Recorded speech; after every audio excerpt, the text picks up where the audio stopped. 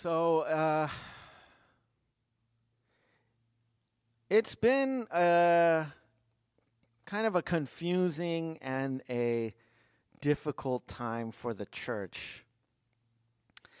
And I think that many people feel as though in many ways the church or things about the church have been exposed due to this pandemic, due to the situation that we're in. There have been many kind of controversies surrounding the church. The church has been going through a lot of things. I don't just mean like our church, I mean the church in general. I think across the board, particularly in America, I'm not sure what these numbers are globally, but attendance is down. I think giving is down. There have been several kind of controversies, it seems, about things like masks, whether people should wear masks or not, about reopening, whether or not people should reopen their churches, whether it should be outside or inside. I'm not sure if you guys have followed the things going on with Grace Community Church and John MacArthur, but there's been a lot of things said and written about that, about racism, about injustice, about the protests, and where's the church been on this stuff, and has the church been, where they're supposed to be on a lot of these things? And I'm not sure, but it seems to me, I have this suspicion that for many out there, for many Christians, or at least people who call themselves Christians, what is imagined to be the fully developed Christian life, like what people imagine the fully developed Christian life, the fully lived out,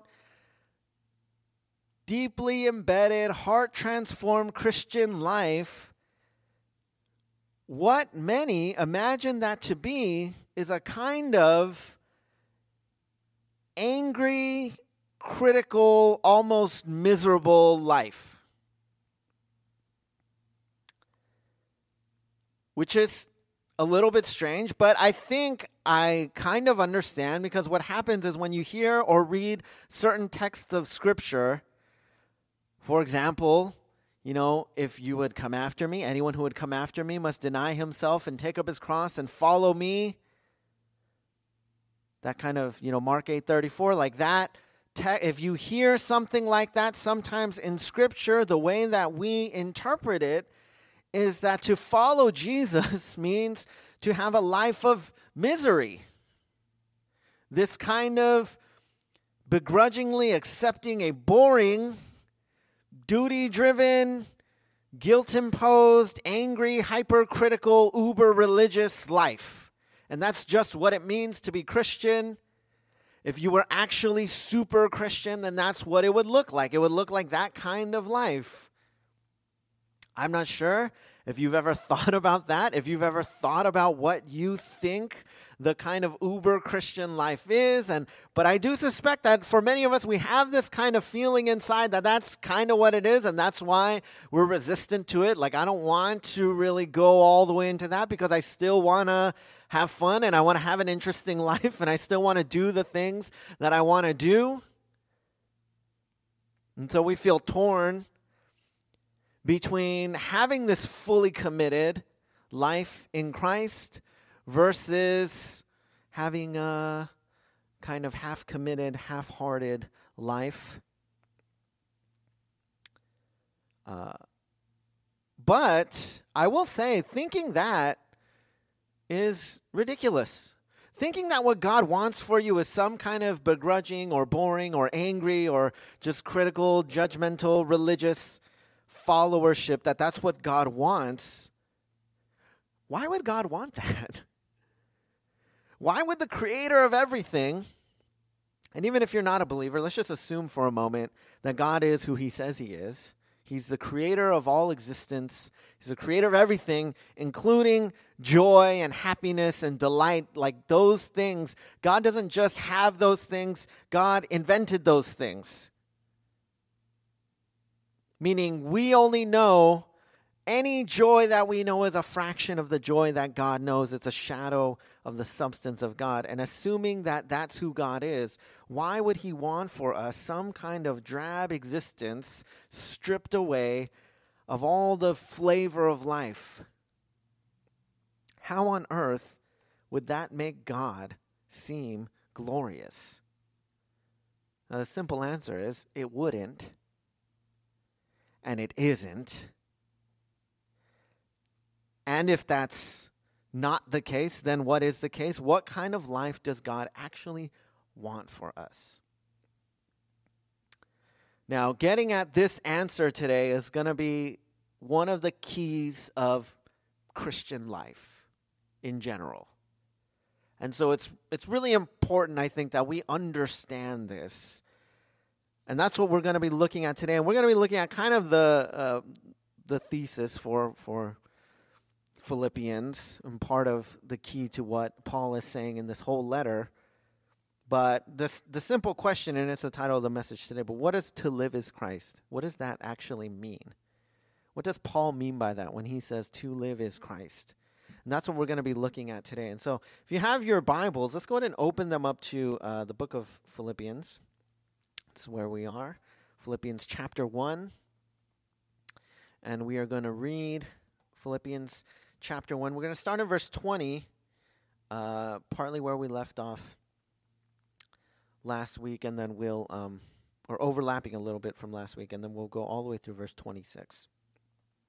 And this is God's word, and it says, "As it is my eager expectation and hope that I will not be at all ashamed, but that with full courage now as always Christ will be honored in my body, whether by life or by death. For to me to live is Christ, and to die is gain. If I am to live in the flesh, that means fruitful labor for me. Yet which I shall choose I cannot tell. I am hard-pressed between the two. My desire is to depart and be with Christ, for that is far better, but to remain in the flesh is more necessary on your account. Convinced of this, I know that I will remain and continue with you all for your progress and joy in the faith, so that in me you may have ample cause to glory in Christ Jesus because of my coming to you again." Now, quickly, let's look at the text again. If you look at verse 20, he says, "As always, Christ will be honored in my body, whether by life or by death." So, if you remember in the previous passage, he's talked about how he's going to have this vindication because he is going to be ultimately proved right in Christ. He will be saved. It will turn out for his salvation, even though at the current moment there are these people who are criticizing him. There are these people who are preaching the gospel out of envy and rivalry. So these people are coming against him. And, to be imprisoned for Paul, we may not quite understand due to how we might think about this today. But in that time, it would make Paul appear to be kind of a failure. Like, oh, he's been imprisoned, and it would be shameful that he has been imprisoned. And so Paul's saying it's going to turn out for my vindication, and as always, Christ will be honored in my body, whether by life or by death. And then verse 21, he says, "For to me to live is Christ, and to die is gain." So he's saying, this is how Christ will be honored in my body, that is to say, in his life, whether he lives or whether he dies, because for him to live is Christ and to die is gain. So quickly, how will Christ be honored in Paul's death? How will Jesus be glorified if Paul dies? Well, he'll be glorified because Paul considers dying gain. And I'm not going to really go through this too much. We could do a whole message just on this idea. But what Paul is saying is, in death, I will glorify Christ because I consider Jesus better than everything I would lose in death. Now, that alone's a crazy statement, because in death you lose everything that you've ever known. Like life, experiencing things, tasting things, touching things, seeing things, like everything you know about life, your loved ones, your relationships, everything you've ever enjoyed in life will end in death. At least the way that you experienced it in life. But what Paul is saying is, because I'm in Christ and I get to be with Jesus, that's far better than everything else in life combined. So even if I lose everything that I've ever known of life, I consider death gain because I get to be with Christ. Now, the logic at least is understandable, even though it's incredibly, I don't know if we can say that necessarily. I don't know if we'd be able to say that with Paul. Theoretically, it's what we believe, but Paul in his actual life lives that, and so we can see the logic. Jesus will be glorified even if Paul dies. Because even in death, even as he's approaching death, and even in his own death, he was martyred ultimately. And in his own death, I'm sure he welcomed it because he could be with Christ. So we get what he means by to die is gain. Now, what does he mean by to live as Christ? To live as Christ. So a couple things. Here is the first thing.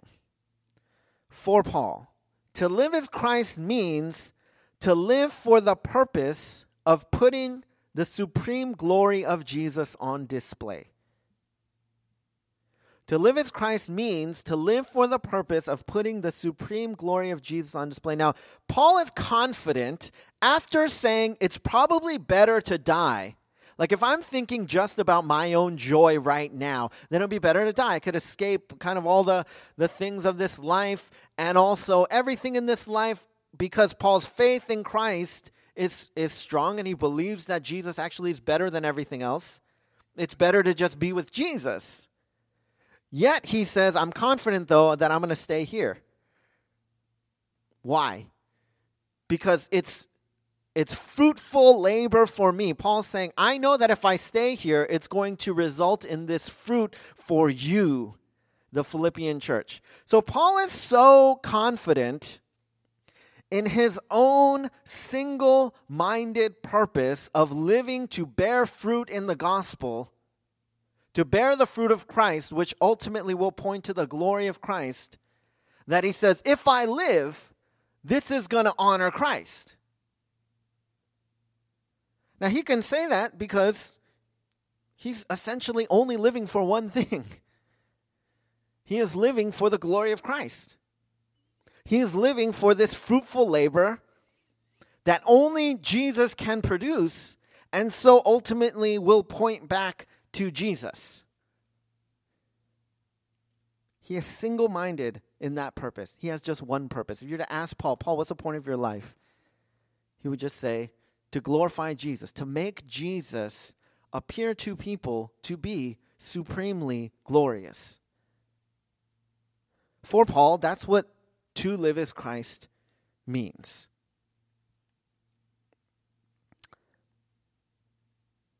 So I was watching this, I was rewatching this documentary that I saw a long time ago. It was Jiro Dreams of Sushi. Have you guys heard of this documentary? So it's about this sushi guy. I don't know. Jiro, I guess.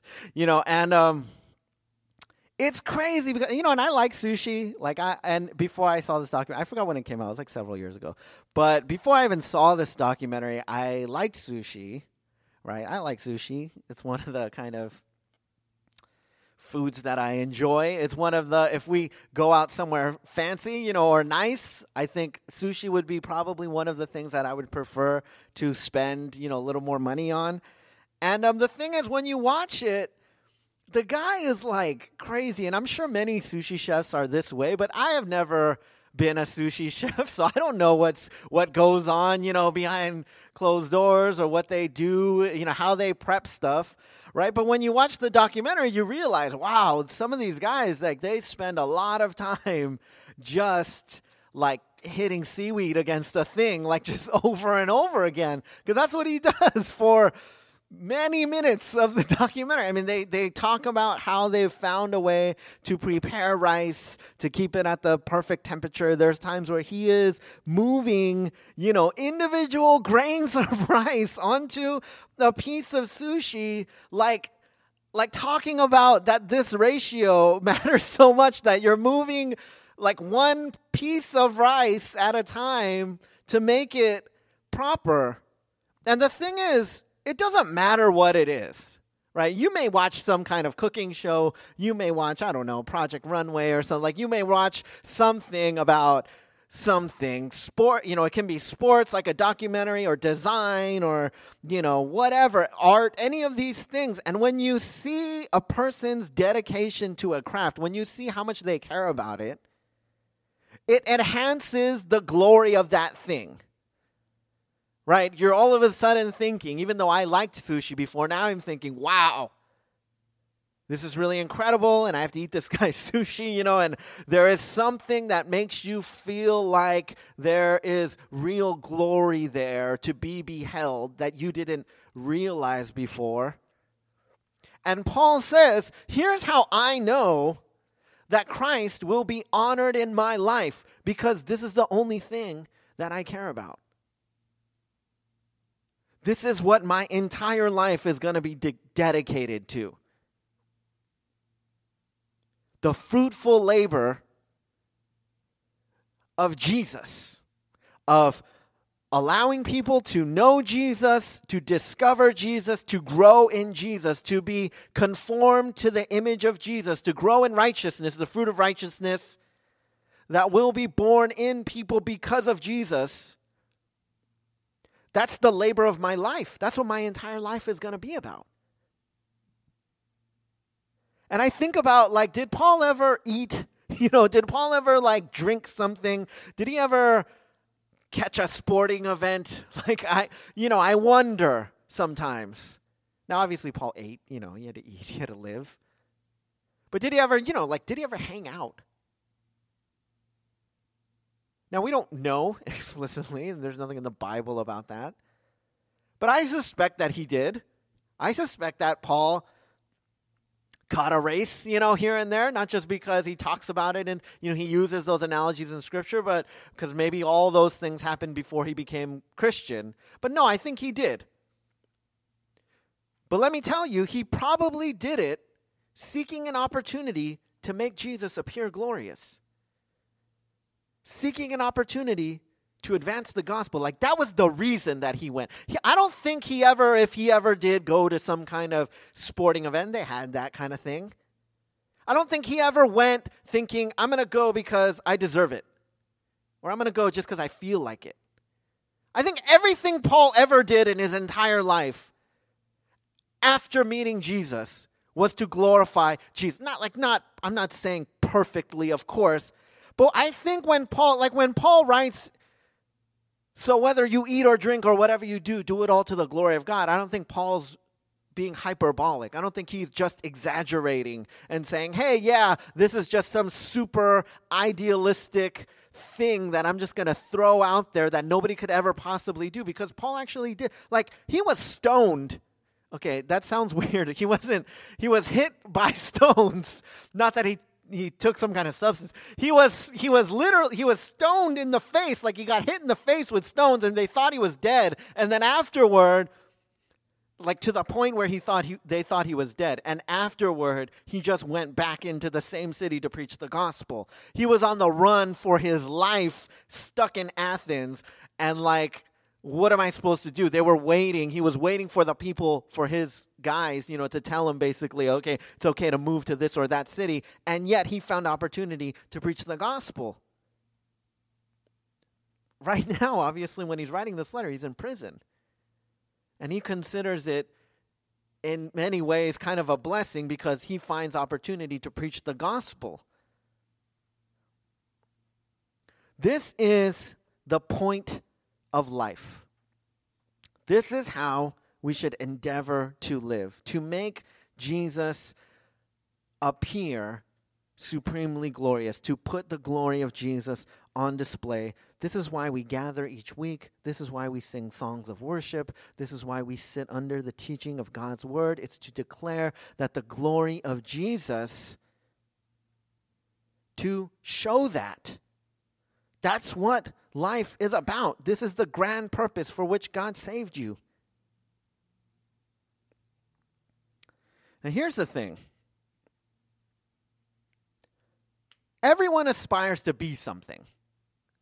to be somebody. Nobody aspires to be nobody, right? Like nobody has that dream. Like I just want to be a nobody, and I just want to like this is why the trope works in literature or movies or whatever, kind of like that Harry Potter like story, right? Like you're a nobody, and then you discover this fantastical world, and you're a somebody. You're one of the most significant somebodies ever. That turn in stories, in TV and movies and literature, like somebody who comes from nothing to become something. Like we all connect with that. It's like every Disney story also, right? It's like every princess story, it's every like diamond in the rough, right? It's like that idea. You're just kind of nothing, and then you become something. Everybody connects to that. But, and I'm not even saying that that's a bad thing. I don't think that ambition is a bad thing. But we must ask ourselves at some point, to what end? Like, what's the purpose of that? What's the ultimate goal of that desire or ambition? Is it to make a few bucks? Is it to feel financially secure? Is it to get a few pats on the back for some people to say, wow, I'm really impressed by all the things you can do? Is it to get a lot of pats on the back, a lot of likes, a lot of followers, 1,000, 10,000, 100,000, 1 million, 10 million? Like, what is ultimately the point? And let's say you even get to whatever you think the point is, and then what? Like, what will be the end? I think about somebody like, like Jeff Bezos. He's like the richest dude, right? I think he's the richest dude. He is like, I think he's worth like $180-something billion. Now that amount of money is not fathomable. It would reach higher, several times higher. Sorry, that was me. Several times higher than, the International Space Station. Like it would go out into, if you were just to stack that amount of money, it would go out into space somewhere. And sometimes you got to think like, well, why is this guy still going?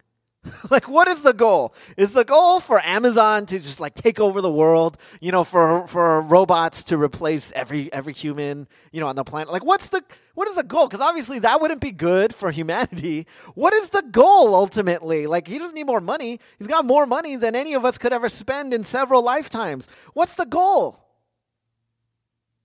Like, what's the point? Let's say you become that. The head of your field, the best in the world at what you do, the richest, most famous, most respected, and then what? Now, your answer to that might be, I don't know. And then what? Or maybe I haven't thought that far. Tragically, if the glory of Christ is not what you've been living for, then something like that is probably what you've been living for. A dream to which the end is, I don't know. I don't know the ultimate goal. I don't know the ultimate purpose. I'm just kind of doing stuff. Paul channels his ambition into a single purpose. One that is not dependent on an amount of money or a socioeconomic status or a particular skill set or ability or talent or a birthright. It's not dependent on food or a cultural context or his health or his freedom or his life, because even in death, he is going to live this purpose to show that Christ is supremely glorious. By the way, Paul's goal, his purpose also wasn't to like evangelize the world or to take the gospel to every nation. Because if that were, then when he's in prison, he's going to think, oh, I'm being held back from my purpose in life. Or when he couldn't go to Asia, he's going to think, oh, I'm being held back from my purpose in life. But even then, he didn't think that. Because it wasn't dependent on any of that. For Paul, the purpose for which he existed was utterly unstoppable, because no matter where he was, no matter whether he was healthy or sick or in wealth or in poverty, whether he's eating or sleeping or drinking or playing or running or sitting or resting or working, whatever he's doing, his purpose is to reveal Christ to be supremely glorious. That is what to live is Christ meant for Paul. Now that's part of it. That's the first thing. And the second thing is this. It means, to live as Christ means, considering Jesus of incomparable worth. Because that's both the fuel and the key to making Christ appear supremely glorious. I'll say that again.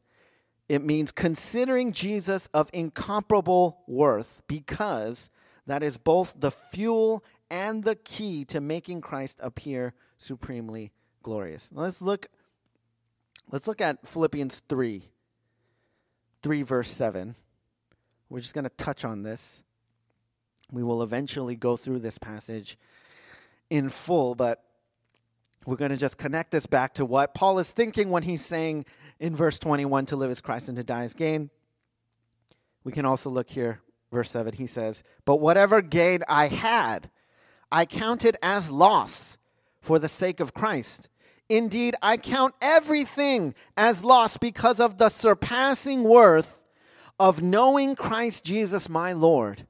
For his sake I have suffered the loss of all things and count them as rubbish in order that I may gain Christ.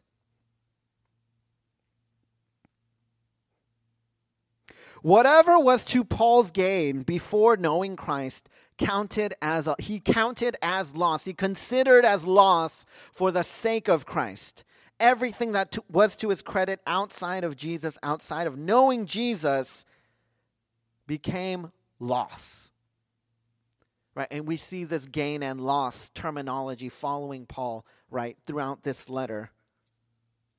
So then, to Paul, the greatest gain that the world has to offer is a loss compared to just knowing Jesus. The best of the world. Even if he accomplished his dream, even if he had the greatest renown, even if he had all the wealth, even if he had everything that the world had to offer, compared to knowing Jesus, he considered that loss. In fact, he considers it says in verse 8, rubbish, and that word could really be translated as like dung or feces. It is waste. It's trash. For Paul, to live as Christ means to consider knowing Christ of incomparable worth. For we most magnify Christ when we consider him more satisfying than anything we have in life or anything we would lose in death. That's how Paul lived. So Paul didn't meet Jesus until he was in his 30s. He's around the same age as Jesus, roughly, or born around the same time. And it's crazy when you think about it. His life completely changed, right? He was living his life as a persecutor of the church. He was essentially against Jesus, like openly against Christians, the movement of Christianity.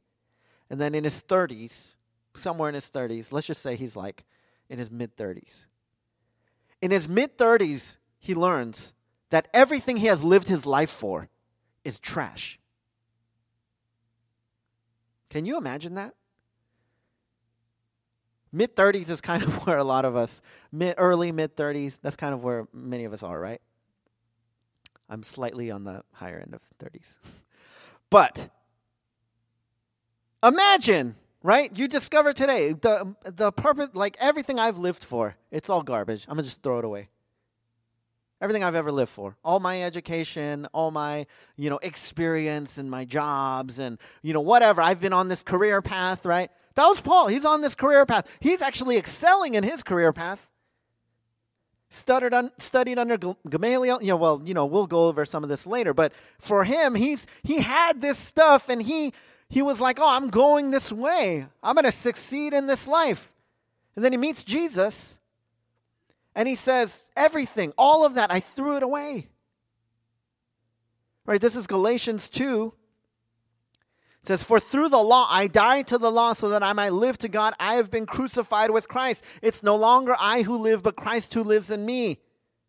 It's no longer I who live, but Christ who lives in me. And the life I now live in the flesh, I live by faith in the Son of God who loved me and gave himself for me. See, Paul deeply understands this notion of when you meet Christ, you die to everything else. Whatever was you before, I'm not saying your personality, or your culture per se, but like this idea, because you've been living on a certain path, you've been living a certain way, thinking a certain thing, like having a certain framework of life, and then that collides with Jesus, and all of a sudden, everything's different. Everything has changed. See, for Paul, this single-mindedness for the glory of Jesus, it unlocks in him this profound sense of purpose and joy and meaning, such that after he meets Jesus, there's just this one thing he lives for. Now, Paul doesn't die until he's in his 60s. Right? So for the next 30 or so years, he is just single, he has one thing that he lives for. He had a job also, by the way. He was a tent maker. So it's not like he didn't have a job. He had a job. His job just wasn't his life. He had people he cared about. He had friends. They just weren't his purpose. If we don't pursue God in this way, let me put it this way. We got to be clear about what God claims about himself. Right? This is Matthew 10. We've looked at this a couple times, I think, in the past few months, but I'm just going to bring it up again. Whoever loves father or mother more than me is not worthy of me, and whoever loves son or daughter more than me is not worthy of me. Whoever does not take his cross and follow me is not worthy of me. Whoever finds his life will lose it, and whoever loses his life for my sake will find it. Let's do one more, okay? This is Luke 9. Luke 9, as they were going along the road, someone said to him, I will follow you wherever you go. And Jesus said to him, foxes have holes and birds of the air have nests, but the Son of Man has nowhere to lay his head. To another he said, follow me. But he said, Lord, let me first go and bury my father. And Jesus said to him, leave the dead to bury their own dead. But as for you, go and proclaim the kingdom of God. Yet another said, I will follow you, Lord, but let me first say farewell to those at my home. Jesus said to him, no one who puts his hand to the plow and looks back is fit for the kingdom of God. Now let me be clear about what Jesus is saying. He's saying, if you're going to come after me with everything. Now, he's not saying, come after me with everything, because what I want is for you to be my begrudging slave, and you're going to hate it, and you have to it has to be all duty and discipline and obligation and guilt, and that's why you have to do it, because I said so. That's not Jesus's pitch. Okay, Jesus's pitch is, come after me with everything, because I'm worth more than everything. Come after me, forsaking everything else, because I'm worth more than everything else in your life combined. And Paul's testimony is, yep, that's true. Because I gave up everything for Jesus. And I have found way more giving up everything for Jesus than I had in my life before knowing him.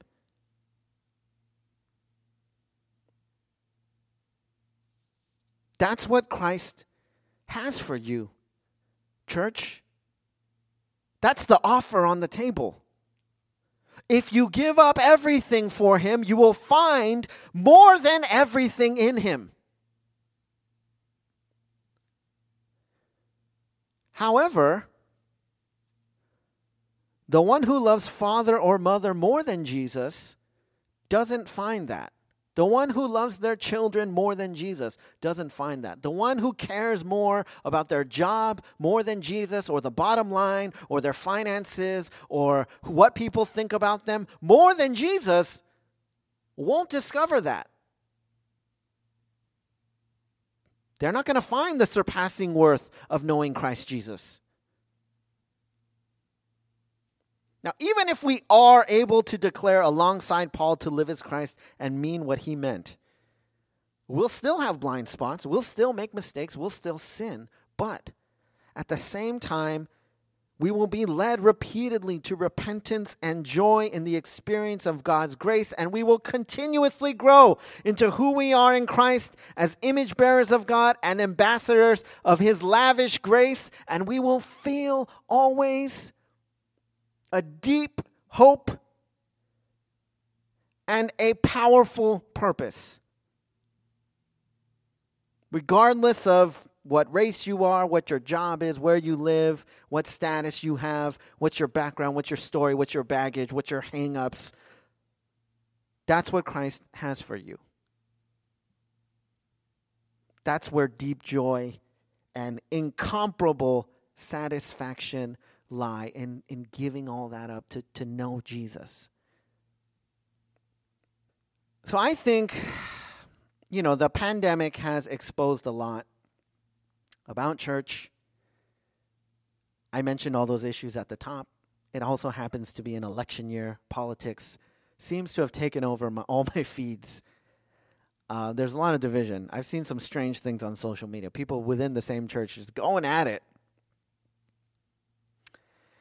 And for many, it appears that what has been exposed about the church is that the church has been either indifferent or disconnected or ignorant or maybe racist, fake, caring about the wrong things. And for many, what has been exposed about church is that the gospel has somehow been insufficient. Like, sure, loving Jesus is great, but what about the poor? What about justice? What about inequities? What about what the government's doing? What about voting? What about left? What about right? What about religious freedom? What about discrimination? Like, there's so many things. Now, this is just my opinion. But in my opinion, what in my observation has been exposed about church is not primarily some kind of ignorance or lack of awareness about the needs or ills of society. I think what has been primarily exposed about the church in America is that many people who call themselves Christians do not find Jesus glorious. That many of us, for many years, have been far more motivated by and interested in finding a career and a spouse and accumulating wealth and appearing cool or smart and in making a name for ourselves or in having nice things. That many who call ourselves Christians have been far more interested in those things than in finding and making Jesus appear glorious. It's interesting because as the gospel moved through the early church, it broke down barriers of race and class, not to revolutionize the law or society or secular culture, but to demonstrate the power of Christ by living under a different law and a different way that was countercultural. And I say that because I feel right now what the church is focused on is, I saw this article the other day, and the title of the article was, "It's time to ask what your country can do for you." Right? Because the famous saying, right? Like, ask not what your country can do for you, ask what you can do for your country. This notion that it is our duty to think about kind of the greater collective good. And when we do that, there's more good for everybody. And then I see this article, And that's the title, and I'm thinking, wow, that's like a really selfish idea, right? The idea that I should start thinking about what everybody else is doing for me. And I think, in part, the church has fallen into this thinking because we've been crippled by this dependence on the government. Like an obsession with what the government's doing. And I don't want to get political, and this really does not apply to, or I think it applies to everyone, whether you're on the left or the right. Because instead of having this faith in Christ for the church to rise up and to just live out the gospel, to display Jesus as glorious in the midst of whatever the context is, whoever's in power, whoever's the president, whoever's gonna be the president, whoever, whatever anybody says, what certain politicians are doing or not doing, or what the laws are. We're like so obsessed about, because some people are like, oh, but there's this oppression going on. Like, why won't they let the churches open? Or why won't they let the churches sing? And then there's other people saying, well, we can't do anything for society unless the government does something. Like, I'm not saying that we shouldn't care about what the government does. But do we really find Jesus as supremely glorious when we feel crippled by the government? And what do we say to our brothers and sisters in China? In Beirut. Like what do we say to them when we are saying for our own church, like, oh, but we really got to fix the government is the real issue. It's tragic that we have failed to stop and ask ourselves what we, the church, could accomplish if we actually had faith that Christ was more powerful than the government. It's tragic that some have often traded and perhaps wasted our petitions to God on prayers for some person to be elected instead of just praying that God himself would move and the church, with or without the aid of the government, would follow him.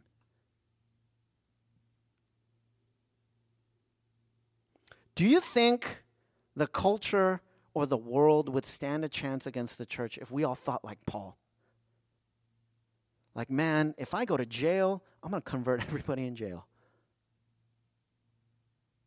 Like, if I'm on the streets, then I get to preach the gospel to everyone on the streets. Like, if I'm in this or that neighborhood, then I get to go and advance the gospel in this or that neighborhood. If we considered our purpose in life to put the glory of Christ on display, if we considered that everything else in life was trash compared to Christ.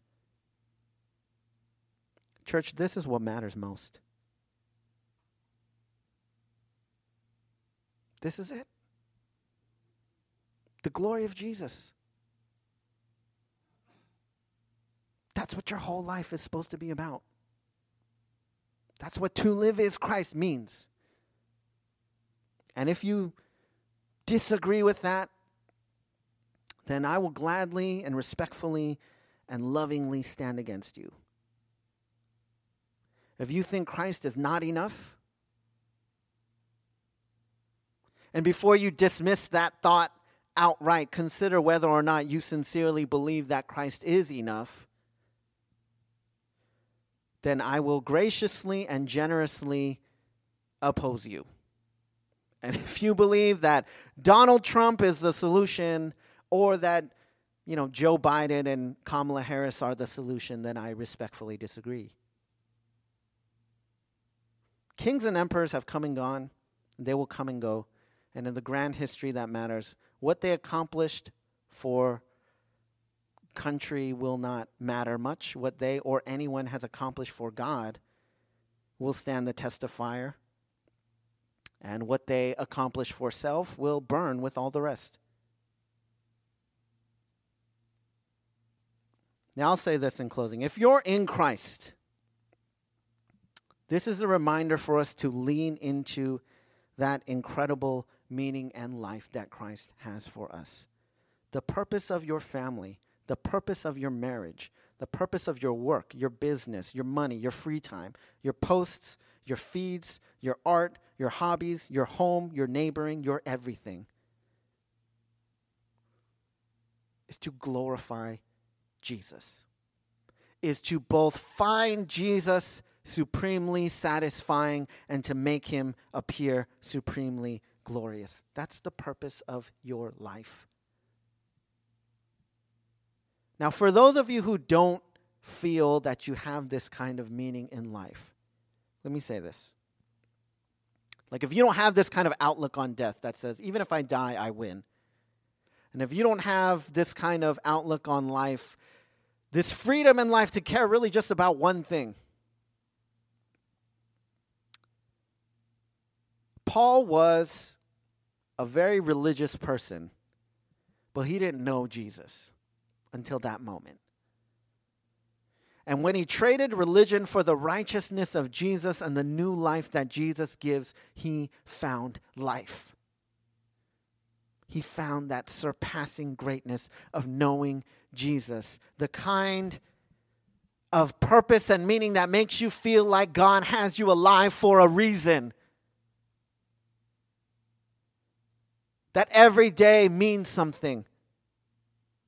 That grace is available to you right now because of what Christ has done. Because he died the death that we deserve, because he lived the life that we couldn't, because he has paid our penalty. That's the grace that Jesus offers us today, every day. He invites us into this glorious satisfaction and purpose if we would respond to him in faith. Real faith. Now, it doesn't have to be great faith, but it has to be real faith, not token faith, not it's Sunday, so I'll go through the motions kind of faith. I'm talking about the real, scary, my life is going to change tomorrow kind of faith. Like something's going to happen as a result of this kind of faith. The small as a mustard seed, yet moving mountains kind of faith. That's not great faith. It's just genuine faith in a great God. Would you put that kind of faith in Jesus today? If you've never done it, or you have, but you feel like you've been far away, or you're doing it, but you want to continue to do it, would you put that kind of faith in Jesus? Really think about it, because your life might change. Your life might never be the same. Like the seasoning of the world might start to lose its flavor a little bit. You might start to notice people around you who are suffering. Your consumer tendencies might start to make you feel uncomfortable. Your self-pity might be crucified on the cross and be overwhelmed with a sense of compassion. Your cynicism might wash away under God's forgiveness, and you might start to see Jesus as supremely, incomparably satisfying, glorious, worthy. I hope. Let's pray together.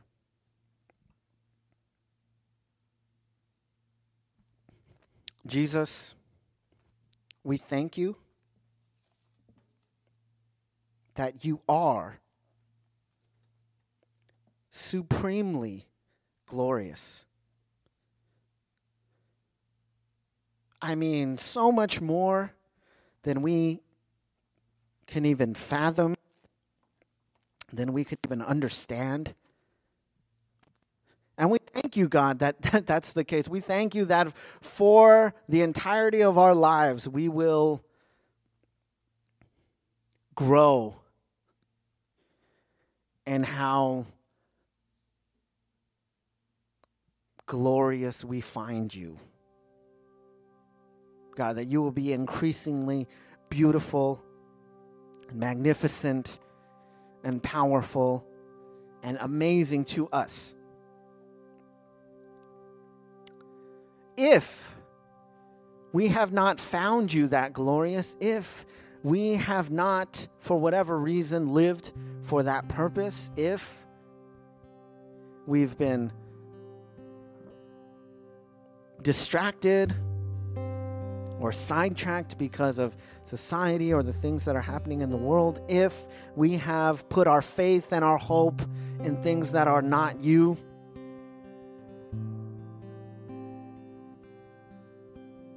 we ask your forgiveness, God. We ask that you would graciously rebuke us, God. We ask that you would gently move us back onto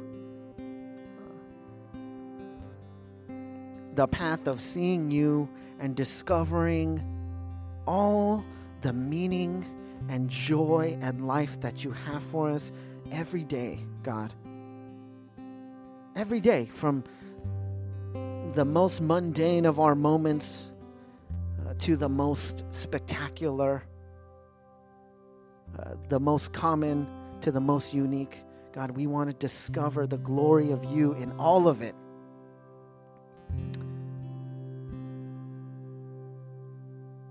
Please do much, God, with our small faith, as you always do. We entrust it to you. We thank you. We love you. In Jesus' name we pray. Amen.